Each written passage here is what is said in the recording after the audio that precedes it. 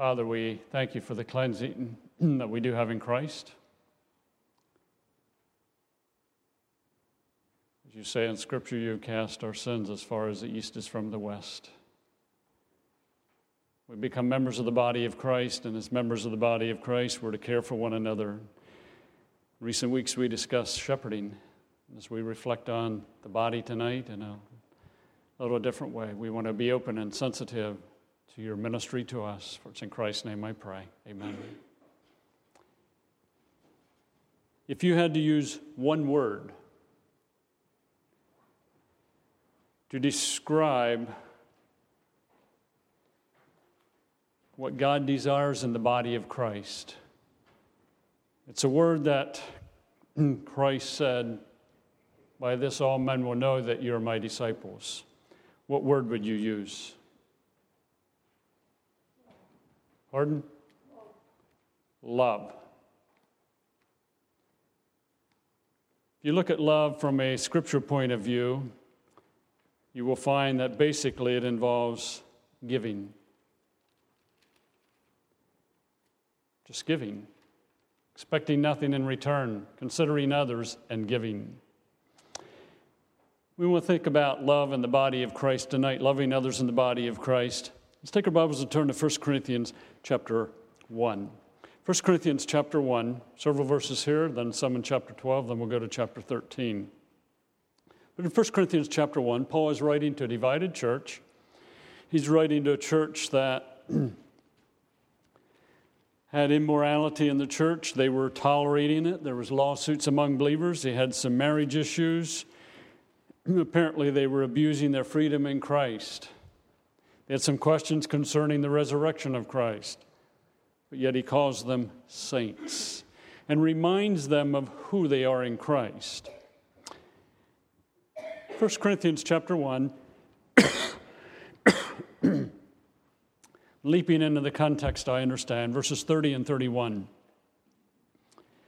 In the midst of explaining the importance of Christ, he says in verse 30, "It is because of him, that is, because of God, that you are in Christ Jesus, who has now become for us wisdom from God. That is our righteousness, holiness, and redemption. Therefore it is written, let him who boasts, boast in the Lord."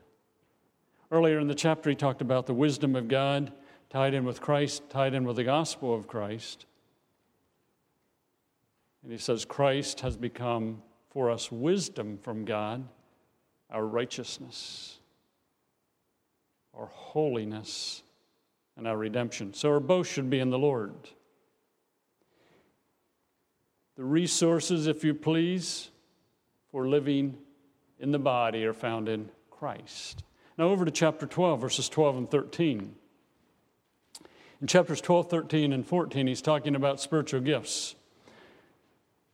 And in 1 Corinthians 12, 12 and 13, he says, the body is a unit. And he's talking about the physical body. The body is a unit, though it is made up of many parts. And though all its parts are many, they form one body. So it is with Christ. Just as the physical body is a unit and has many members, and all its parts are many, they form one body. So in the body of Christ, it is a unit, many members.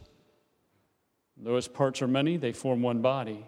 Verse 13, for we were all baptized by one Spirit. And the idea of baptized means to be placed into. By one Spirit, we were placed into one body, whether Jews or Greeks, slave or free, and we're all given the one Spirit to drink. By the Spirit, we're baptized or placed into the body of Christ, whether Jew, Greek, slave, or free. And we have the Spirit of God living within us. At the end of chapter 12, the second part of verse 31, he says, and now I will show you the most excellent way. Chapter 13, if I speak in the tongues of men and of angels, but have not love, I'm only a resounding gong or a clanging cymbal. If I have the gift of prophecy and can fathom all mysteries and all knowledge, and if I have faith that can move mountains, but have not love, I am nothing. If I give all I possess to the poor and surrender my body to the flames, but have not love, I gain nothing. Every morning when I brush my teeth and shave and shower and so on, I'm reminded of that passage because on the shower curtain are those verses.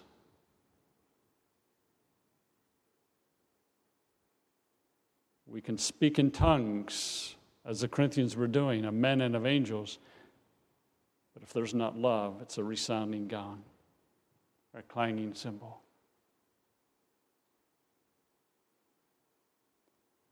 You may prophesy, you may fathom mysteries, you may have knowledge, but if you can have faith that can move mountains, but if you don't have love, you're nothing.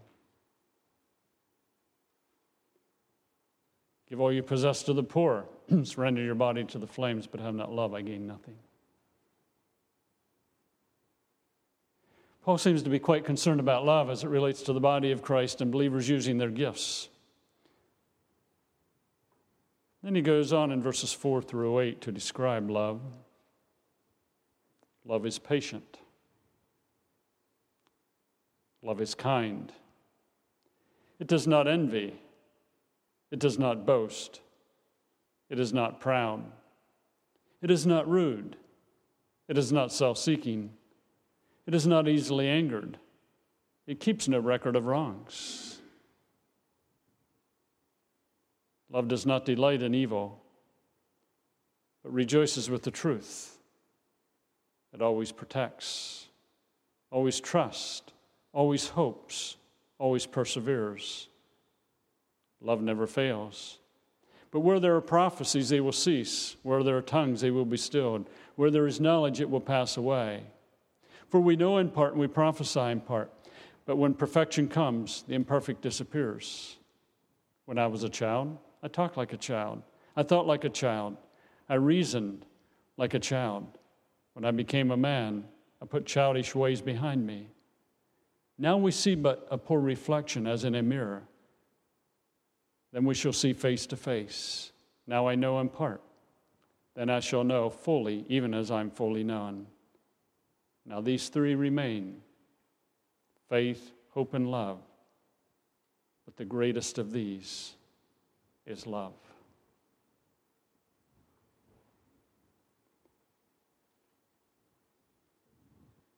Speak with the tongues of men and of angels.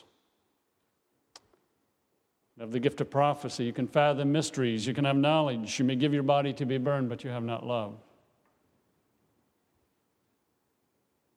Paul says, I am nothing, I gain nothing. In Ephesians 5, we won't turn there. 1 and 2, Paul there talks about that believers are to display God's character, and that is love. Love is patient.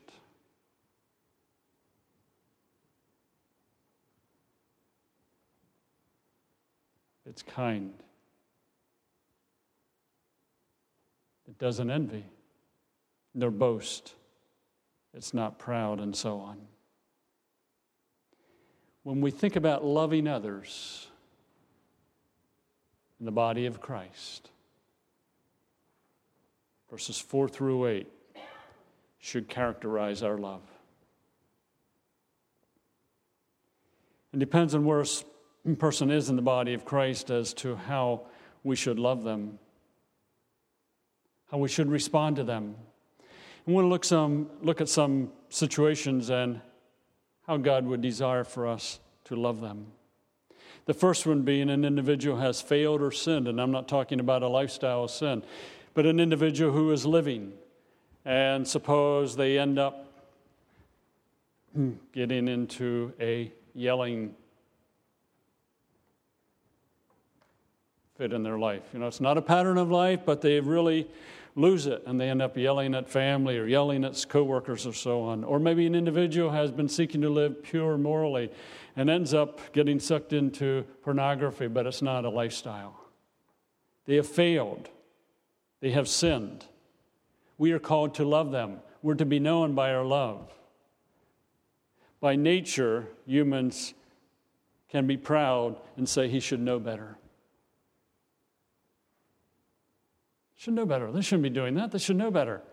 Well, even having that thought dwell in your mind and you let it there, you're not loving. I'm talking about, tolerating it, lingering there.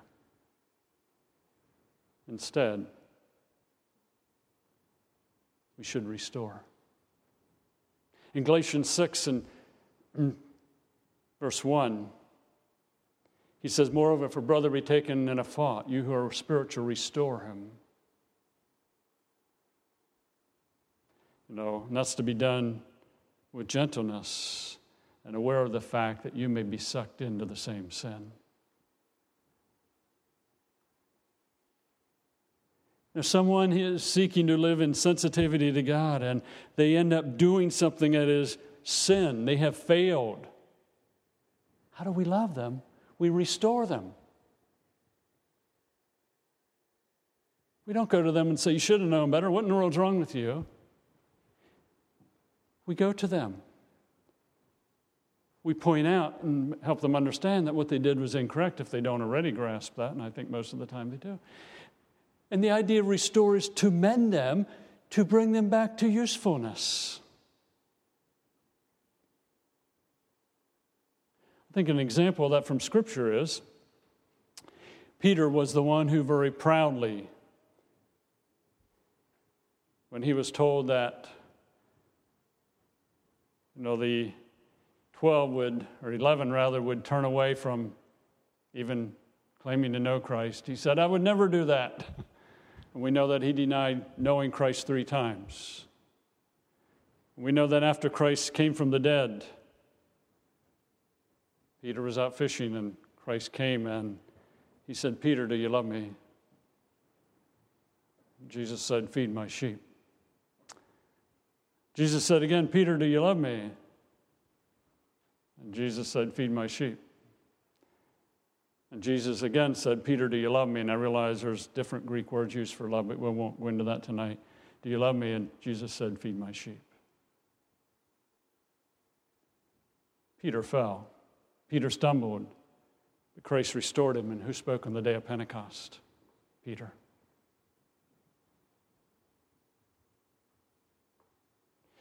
Think about people you know and how they have fallen, how they may have sinned. We're to restore them. We're not to talk about them. We're not to talk to others. We're to restore them to usefulness. And one of the ways of doing that would be tied in with a song that Ashley sang to remind them that in Christ their sins are as far from the east as from the west.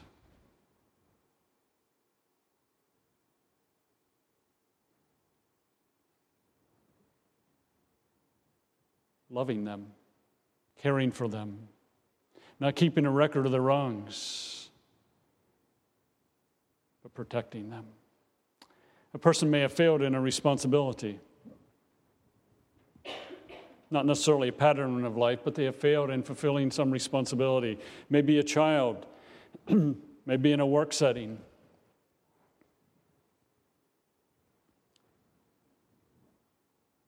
We sometimes tend to respond by taking it away from them and punishing. I think in light of Scripture, to love them would to be showing them why they failed.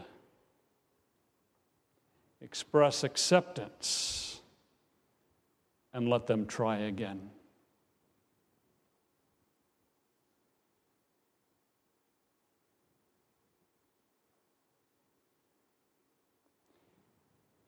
Having grown up in a farm,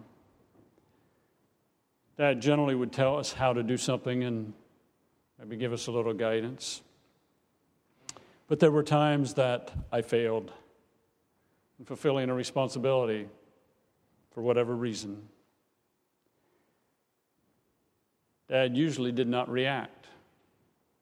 He usually acted. Came alongside and said, okay, Dan, this is what went wrong. This is why you went wrong, and this is how it happened. Now here's how to correct that, and here's what to do the next time.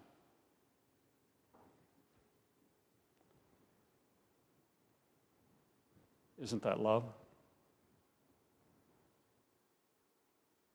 Other believers fail and blow it, and I'm not talking about a pattern. I'm just, in a responsibility. They may fail or blow it. Oh, just take it away. We'll punish them. Let's minister to them. Let's pray with them. Let's come alongside them. Let's not drive them further away. Let's be patient. Let's be kind. Let's not keep a record of the wrong. Let's not delight in their evil. Let's protect. Let's trust. Let's hope.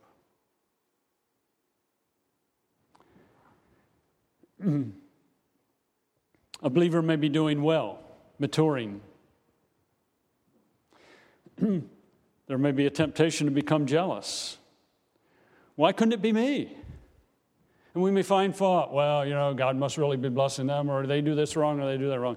How about a better response of loving them by rejoicing with them, encouraging them, praying with them, being happy with them, getting excited with them? That's part of love.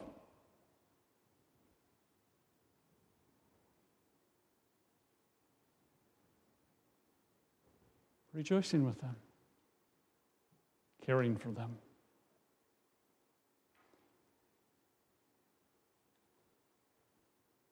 Suppose next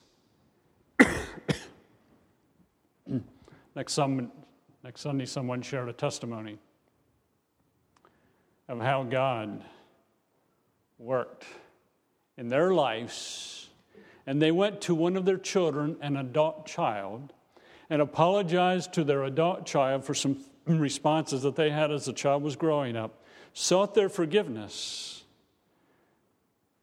And the child, who is an adult now, the Lord had already been dealing with them and said, I've been a rebel. I've not been responding correctly. And I want to ask your forgiveness, Mom and Dad, also.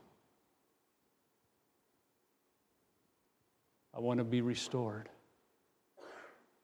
And you hear them share that, and you have a child in a similar situation, and you think, why couldn't that be me? Or do we rejoice with the person? Be thankful with them and say, Lord, it would be nice if it's me, but I'm going to let that go. I'm in Christ. I want to rejoice with them. They're doing well. They're maturing.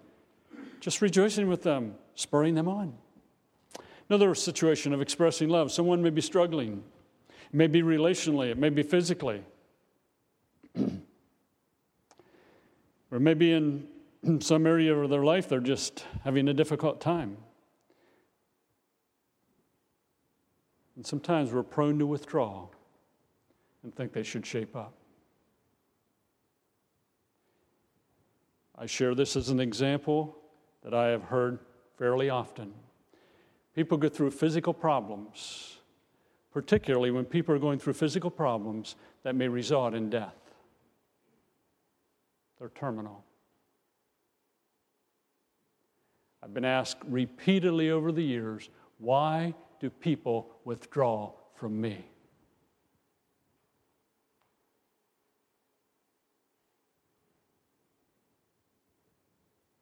Why do they avoid me? I'm not sure. There's some reasons. We don't always know how to respond to someone that, is going to be off the scene soon. And maybe we don't know what to say or, whatever, or we just don't want to be around that circumstance.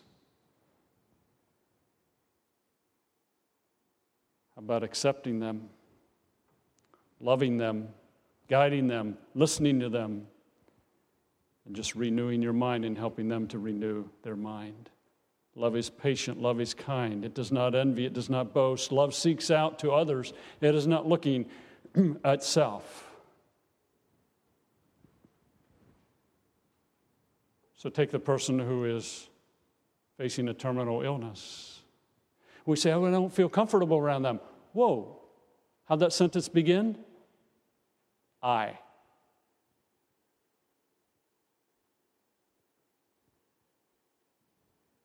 It's not how you feel.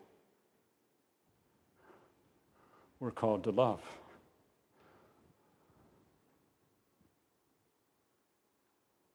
Accept them. Care for them. Put your arms around them. Pray with them. Sit and listen to them. Ask them what they're struggling with. Again, whatever the circumstance may be. Using, the example, someone who may have a terminal illness.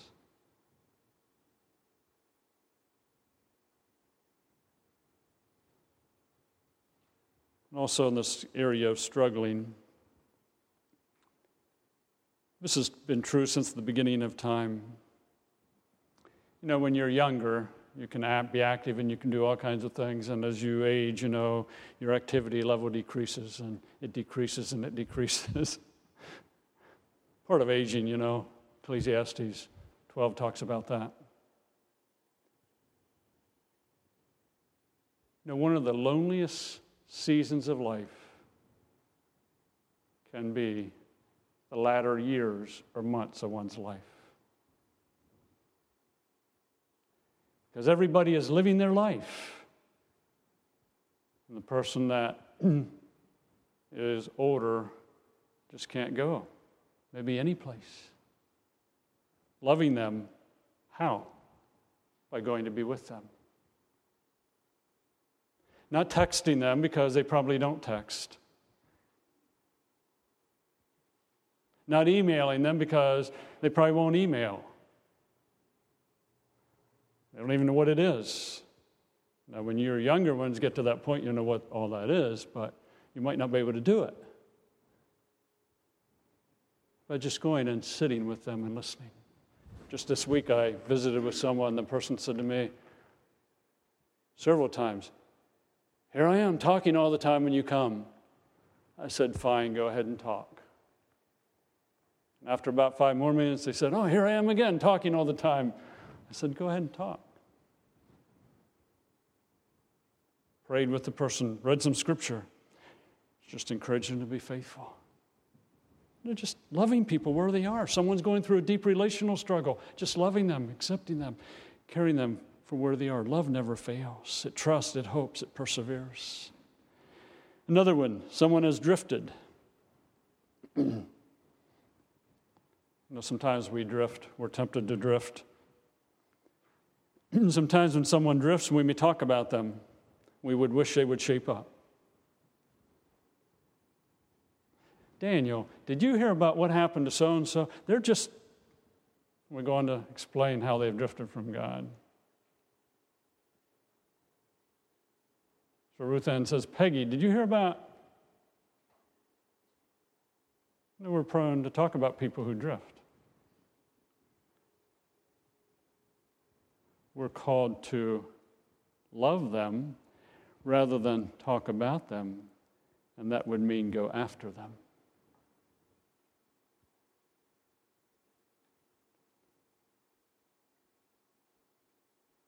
That takes time. Might take effort, but go after them. You say they might not respond. That's not the issue. Go after them. Care for them. Love is patient. Love is kind. It is not rude. It is not self-seeking. Not easily angered. It doesn't keep records of wrongs and so on. Go after them.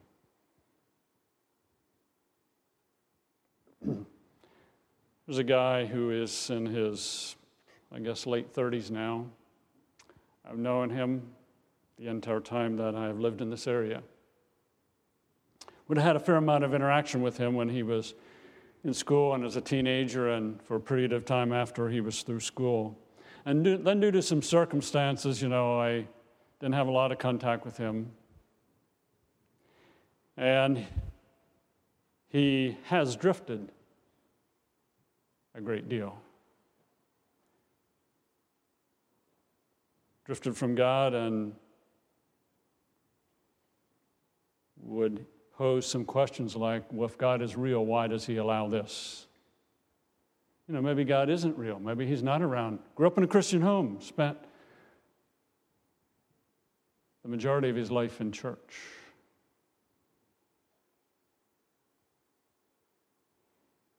And I heard about some things that were happening in his life. some people said, did you hear about so-and-so? Well, are you going after him? So I gave him a call one time, and I said, can I get together with you? I'd just like to talk. And I said, you're free to say no. There's no obligation whatsoever. And he said, sure, I'd love to get together with you and talk. So we got together, and after about 2 hours of my primarily listening, asking a few questions here and there, I thought, this guy has drifted pretty far. He had somewhat of an open heart. And some of his questions are really hard. If God is real, why did He allow me to go through? And I could list things that would almost make you cry. It wasn't by His choice, but He went through them. I said, I'm not sure. I don't have answers for you.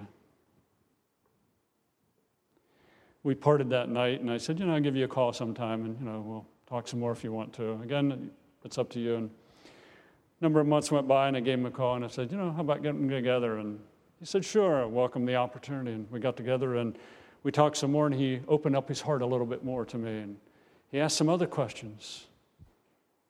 And I just thought, I don't even really know how to respond to these. But I went after him. Still going after him.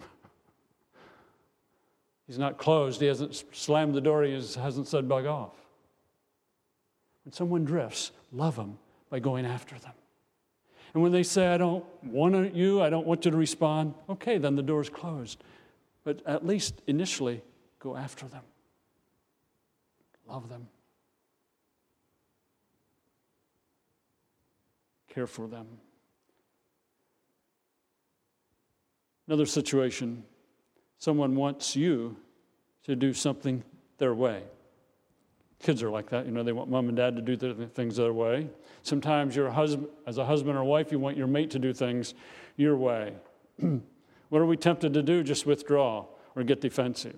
Well, you always, if that's the way you want it, tough. No, I'll go do my thing my way.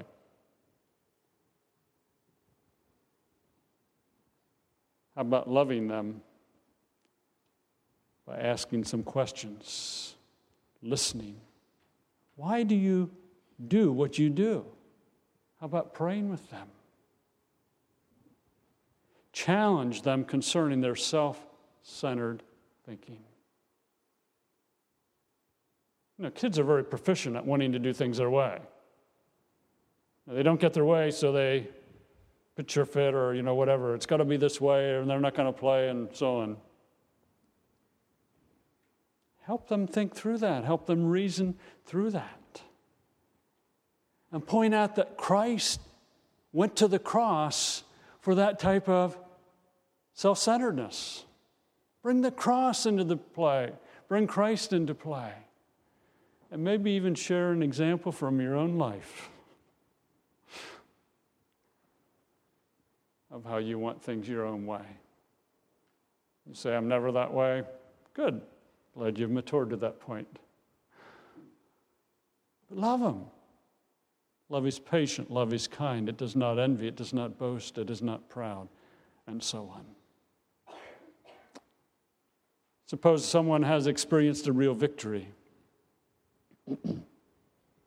in their life, been struggling with a temptation, and they're making progress. And you think, why couldn't it be me? Or their victory won't last.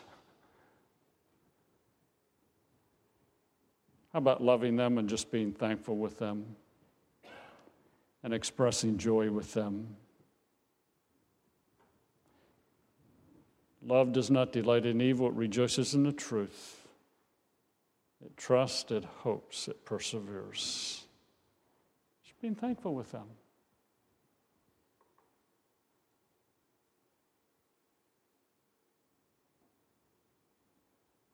Another situation in expressing love would be the issue of a decision. Someone may be making a decision. It may be concerning a job. It may be a career choice. Maybe they're going to buy a home. We might have a general response to tell them what to do. How about loving them by reasoning with them, helping them to think? Let the decision rest with them, but asking questions, sharing biblical insight, sharing Scripture, and help them walk through the process of a decision. And they may not make a wise decision, they may. But even if they make a poor decision, still reach out to them.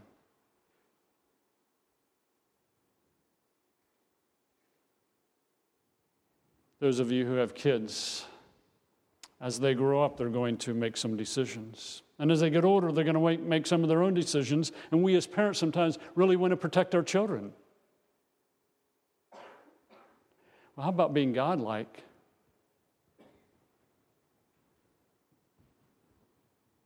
And letting them make some of their own decisions. You say they might make a wrong decision. I know, God left Adam make a wrong decision. God left Saul make a wrong decision. God left Abraham and Sarah make a wrong decision by having a child by Hagar. But he gave guidance beforehand, but they chose the wrong direction. But here's a person making a decision. Love them, reason, help them to think. But don't try to force your thinking upon them. Love protects, trusts, hopes, perseveres, never fails. Loving them. I'm thankful that my mom and dad loved me in light of some of the decisions that I made over the years.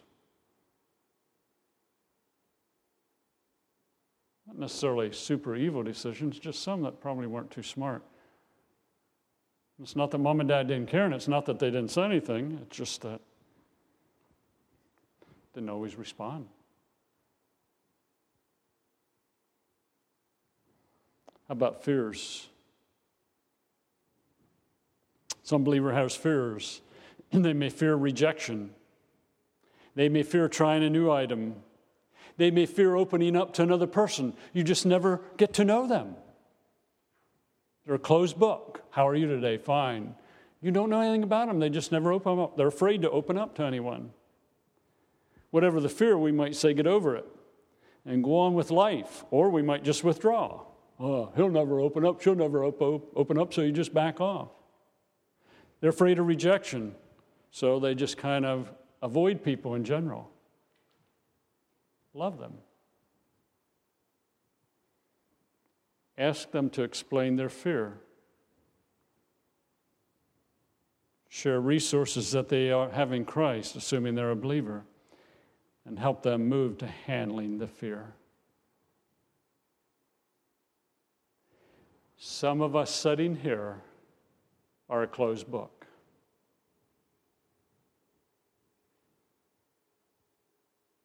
We just don't share much of our lives with anyone. We're afraid for some reason or the other. Some of us here and other believers will never try a new item because they might fail.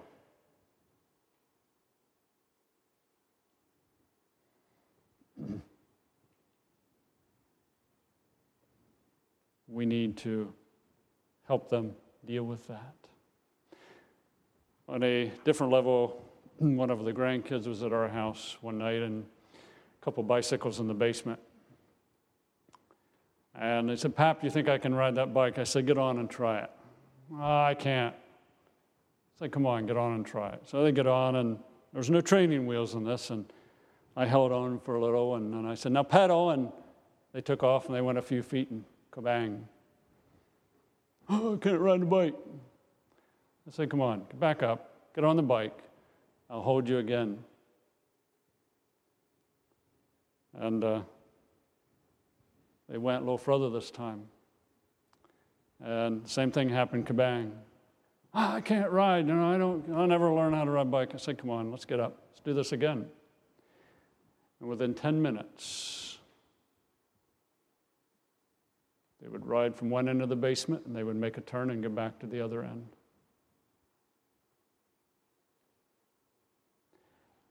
We have fears in life. A bike might be one thing. People have fears. Let's love them. Let's admit they have a fear. Let's talk to them about it.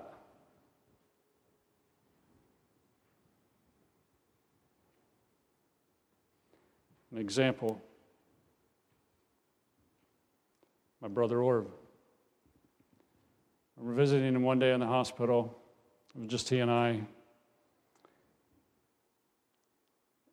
Having been around some medical things and dealing with people over the years, I figured Orv's time was limited, even though the doctors had not told him that yet. And I said, Orv, you ready to die?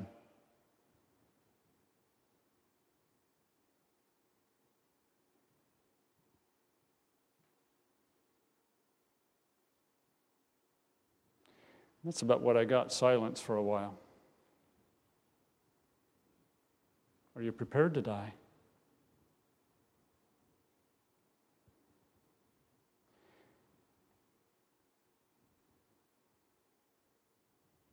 Orv had a fear of dying. But I think over a period of months he came to grips with that fear and he was ready to die a while before he died. Oh, he said, there's a few things I would like to have done for my wife, but they didn't get done. But I'm ready. But if I'd never broached the subject, we would have never talked about dying and whether he was ready to die in a variety of ways. Just listened, talked, encouraged, shared some scripture, prayed with him, and so on. And that was over a period of months, discussing some different topics. We have fears. People have fears. Love them. Protecting, trusting, hoping, persevering. One final thing, one final area. A person just won't listen. They just don't seem to listen well. They don't seem to grasp things. They don't seem to get it. And we get tired of talking. We're tempted to withdraw and give up in frustration. Some of you parents have been through that or are going through that as your kids are growing up. And if you work with people, you get tired of that with people sometimes. You can talk till you're blue in the face and they don't seem to get it. And you just, I'll give up. There's no hope. How about loving them? Pray. Keep in contact. Explain where they'll end up if they get down that road. Let go. And let them experience some of the consequences of the choices they make. But love them. And if they tell you to bug off and so on, you need to honor that. But if they don't, keep in contact. We sheep can be stubborn at times.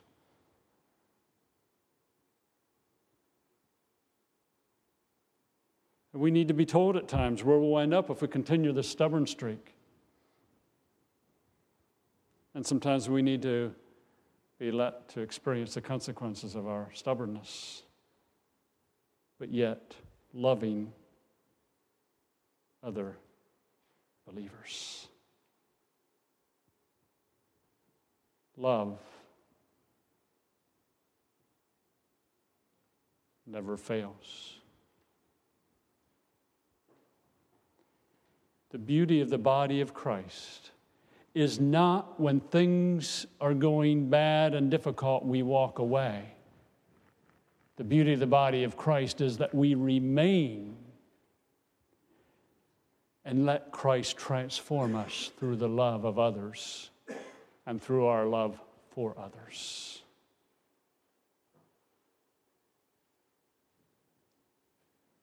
Having been married for 42 years, there have been times in our years together that we have been transformed because we hung together.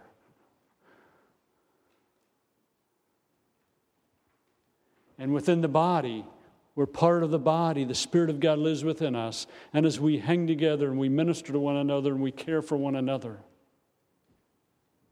we grow, we develop, and we mature into greater and greater Christ-likeness. Let's pray together.